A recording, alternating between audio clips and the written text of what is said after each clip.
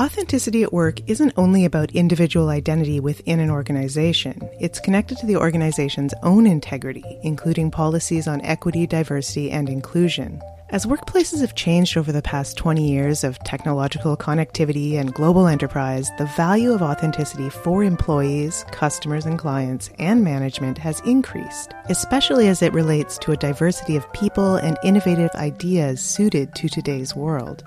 Welcome to the Delve Podcast, the official thought leadership platform of McGill University's Desautels Faculty of Management. I'm your host for this episode, Robin Fadden. In this episode, I talk with Desautels Faculty of Management Professor Patricia Hewlin about her extensive research on the degrees of authenticity at work, how supplier diversity makes an impact on organizations' goals for equity, diversity, and inclusion, and what businesses and other organizations can learn from non-Western nations' relational approach to authenticity. Welcome to the podcast, Professor Hewlin. We know inherently that everybody comes to work with their own identity, which the workplace might or might not support. How do you define authenticity in your research on management studies? We have a very simple definition, and it's really the degree to which people are consistent in their behaviors with their beliefs and values and internal experiences. And so the degree to which I'm authentic is really the degree to which I am walking the talk and walking out what is near to me in terms of my values and my belief systems. Workplaces have changed a lot over the past 20 years, alongside broader cultural and social shifts, and many workplaces have had to change during the pandemic. Has this definition of authenticity regarding management and work changed in practice when we've seen more support for EDI initiatives in the workplace, as well as more critique of these programs? Yeah, and actually, my research over, close to 20 years now has actually centered on the challenge of being authentic in the workplace. And I developed this concept, which is called creating facades of conformity, which actually explores the degree to which people feel pressure to suppress their personal values and embrace those of the organization in order to survive and succeed in their careers and the workplace in general. And so this research has actually been a story of inclusion for a number of years, a story of equity for a number of years in terms of the different experiences that people have in the workplace based upon their personal values and even how they look, their appearance.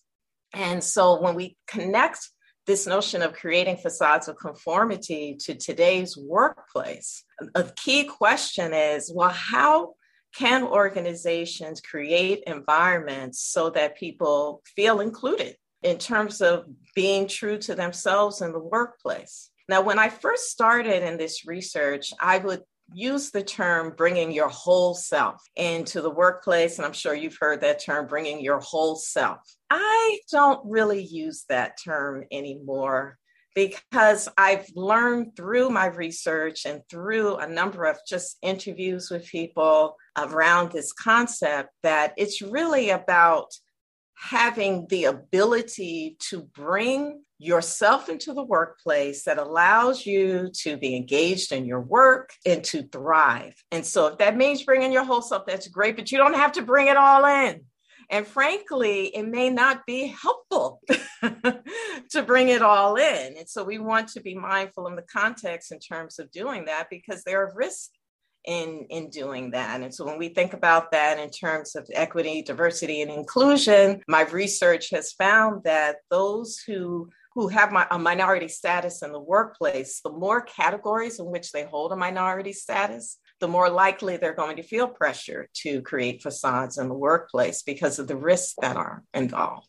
With EDI initiatives, certain challenges to the status quo are being made, but a long-entrenched status quo is still being upheld and it's still having an impact on anyone who doesn't fit within it. Absolutely. And when an organization says, oh, bring your true self in the workplace, the question is, well, do you really want me to do that? And if I do, how are you going to treat me? So as you said, the status quo and then just rules around what is acceptable authenticity. And I think about the studies, for example, around Black women in natural hair. A recent study by one of my collaborators, Ashley Rosette, and her colleagues showed that when Black women wear their natural hair, they're more likely to be viewed as unprofessional.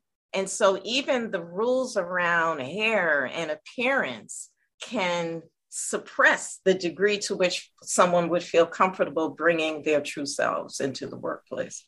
The ideas of whole self, true self, and work self seem to almost verge into philosophical territory, but how they play out in the workplace obviously has real consequences, as you've illustrated. So someone might not be bringing their true self to the workplace, but they're bringing their work self. Is it possible for a work self to be authentic? Yeah, I always say to those engaged in my research, students as well as executives, go back to your values.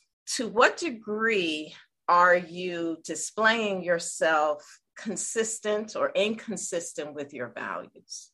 So it is okay to manage impressions because we have to be successful. We want to facilitate positive work interactions, positive relationships. However, if that impression management starts delving into an arena where we're compromising our values and compromising our core, then that's going to be a problem.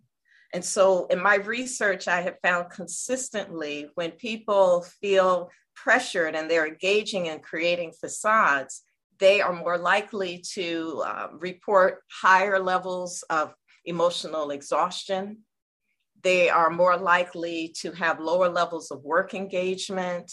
They are less committed to the organization. And ironically, they are more likely to leave the organization. So they'll report in saying that, well, I'm probably going to find a new job within the next 3 months or within the next 6 months or a year. And so in one's effort to fit in by creating a facade actually leads to eventually leaving the organization because it's identity work. It's emotionally exhausting. It only benefits an organization to create an environment or foster an environment where people can be more true to themselves and reduce the level of facade creation. Because why should we have to put away a part of our personality or change the way we look to work if workplaces are attempting to better integrate work with the realities of people's lives? Yeah, and more than ever, especially now most of us are working from home. The personal and work life is a mixture and the boundaries have become more and more blurred.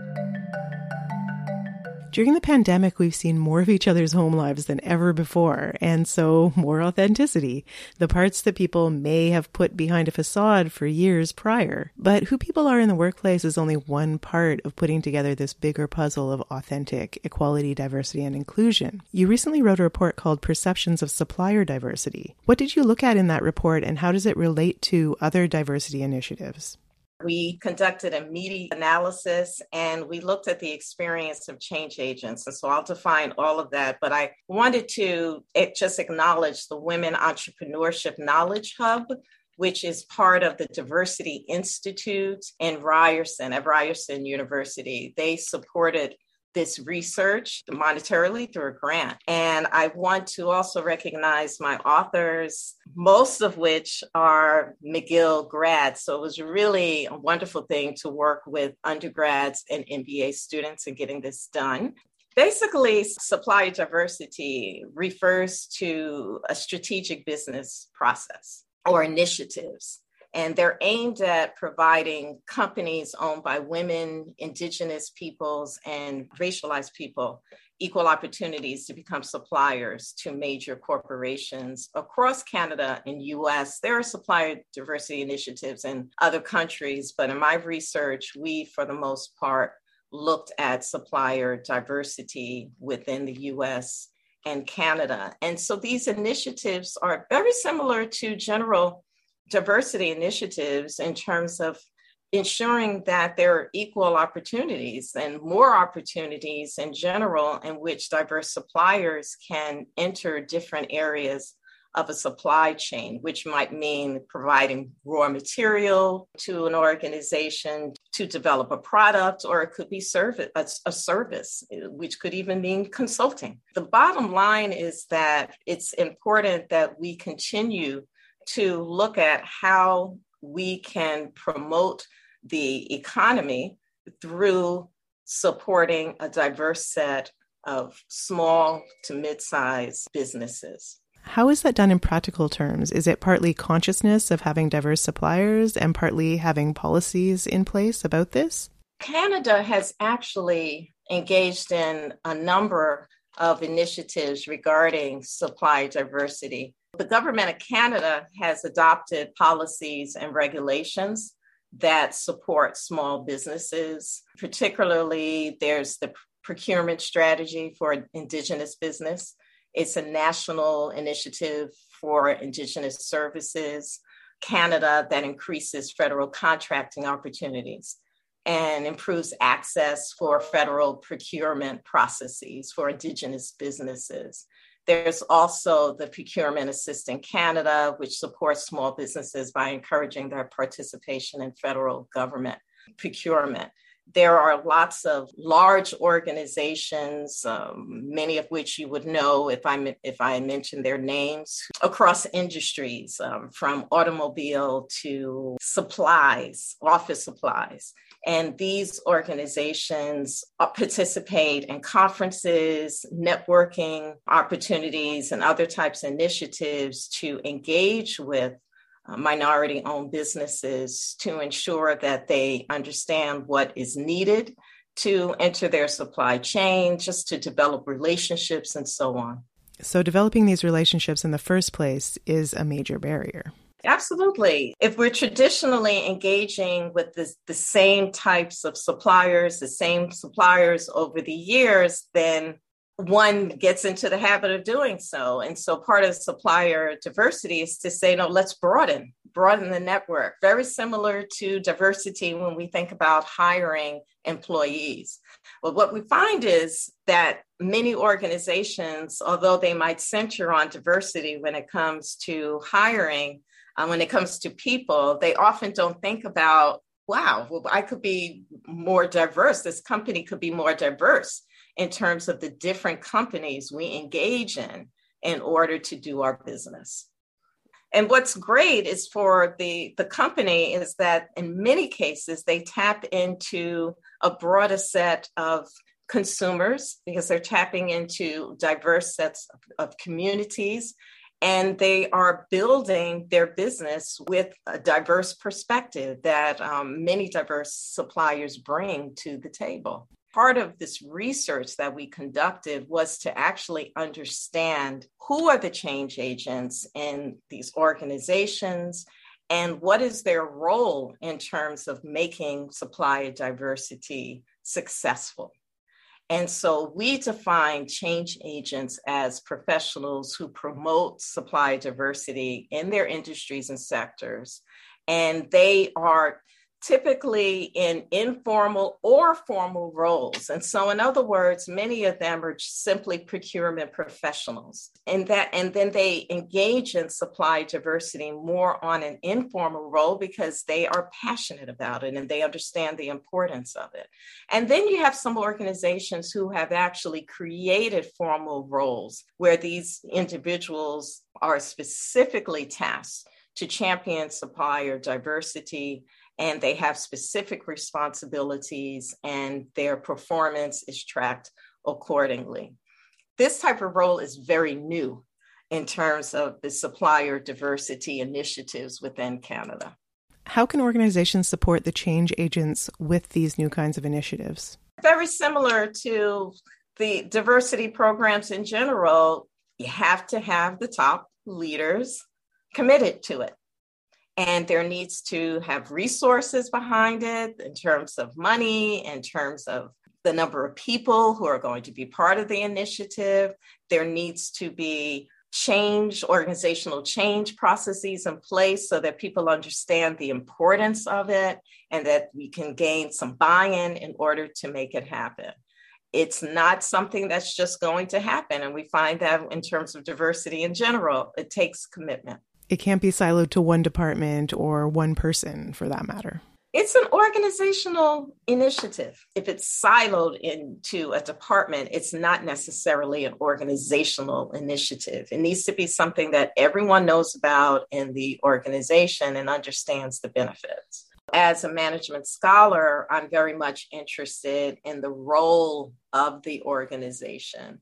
And my research has found that organizations that create an environment of psychological safety will facilitate individuals feeling more inclined to be true to their perspectives, even sharing mistakes in the workplace. If the organization allows for people to identify mistakes, allows for people to share a divergent point of view, that's going to help the work in terms of improving the organization, then in general, that signals to employees that, okay, this organization is open to difference.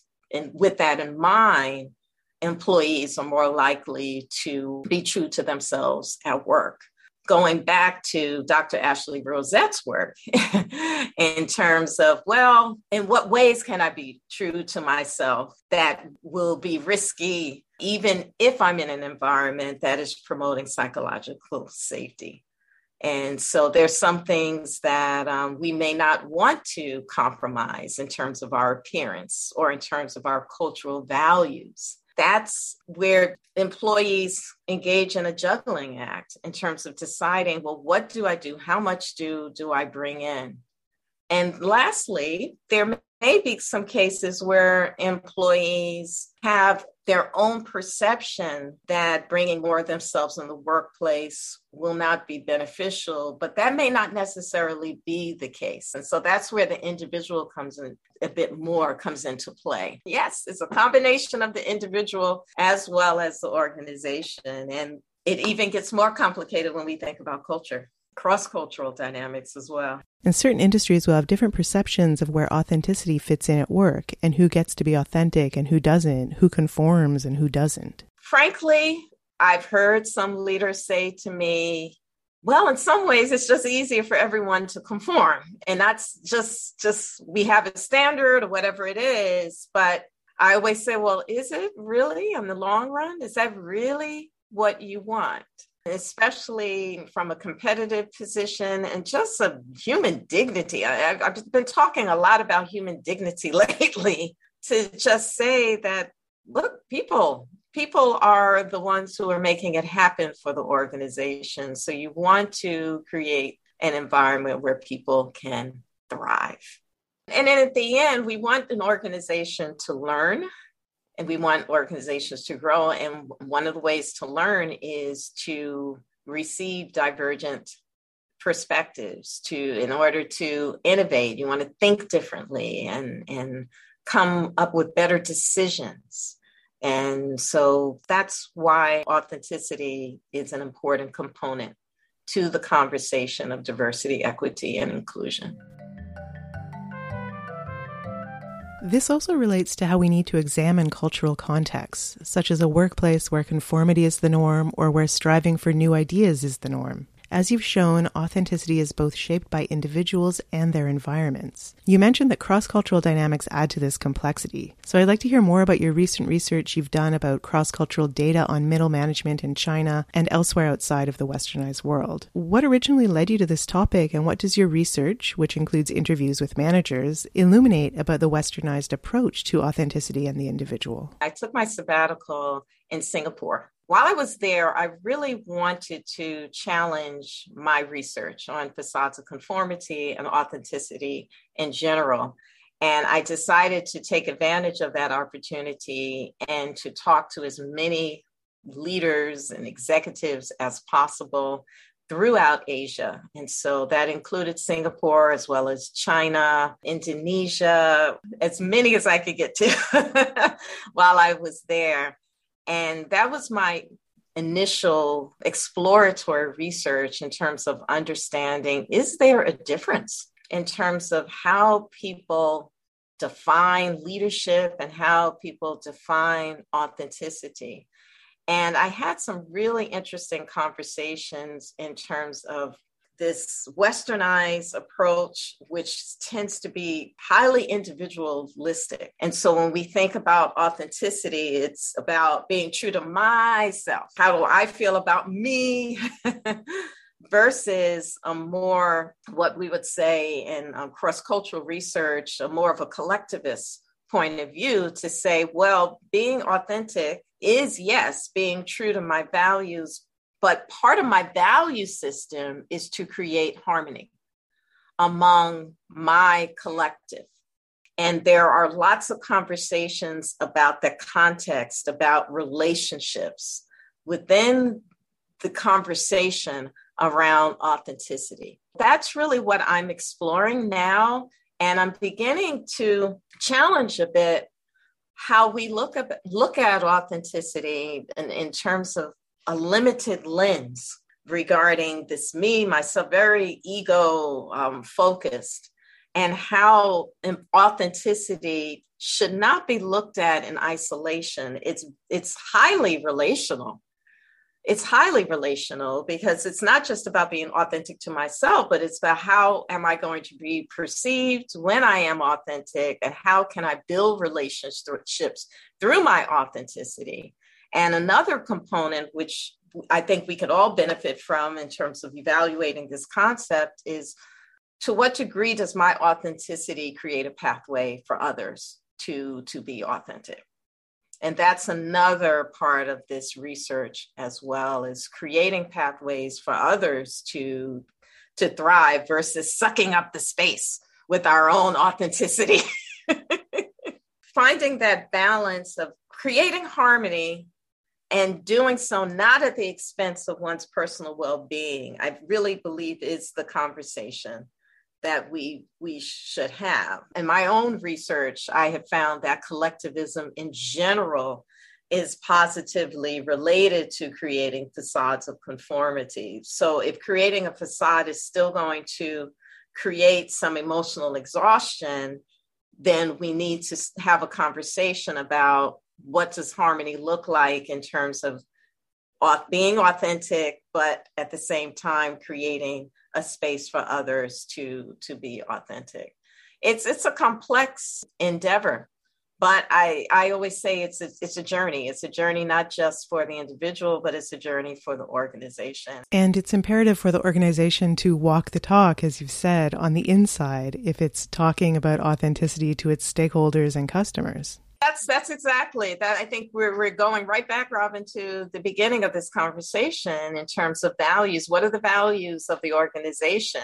And are these values just values that are on paper or on virtually on the website? Or are these values actually, are you really living, or what scholars would say enacted? Are these enacted values? Are these aspirational values, and that what we aspire to be, we say we are, but we're really aspiring to be that. And I think more than ever, we're living in a time where those enacted values are being highly, highly scrutinized, particularly when we think about equity, inclusion, diversity, environmental issues, and so on. As you said, it's an evolution. These realizations will happen and mistakes will be made, and organizations have to embrace that reality too. I say to leaders that it is okay to say, I'm going to make mistakes. I'm aspiring to be in this arena in terms of my emotional intelligence and in terms of how I connect to the people in my organization, in terms of our policies and practices around equity. Allow yourself to make a mistake here and there. It actually reveals a sense of humanity.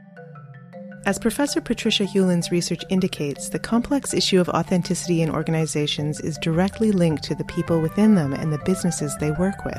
As more organizations reflect on their employee and executive makeup, their supply chains, and their clients or consumers, they're recognizing the tremendous value of diversity, equality, and inclusion initiatives that reach all those touch points where humanity and the bottom line intersect. You've been listening to the Delve podcast. Delve is the official thought leadership platform of McGill University's Desautels Faculty of Management. I'm Robin Fadden, your host for this episode, and our guest was Professor Patricia Hulin. You can find out more about Delve at delve.mcgill.ca and follow Delve McGill on Facebook, Instagram, Twitter, and LinkedIn. You can subscribe to the Delve McGill podcast on Apple Podcasts, Spotify, and many other podcasting apps. Thank you for listening.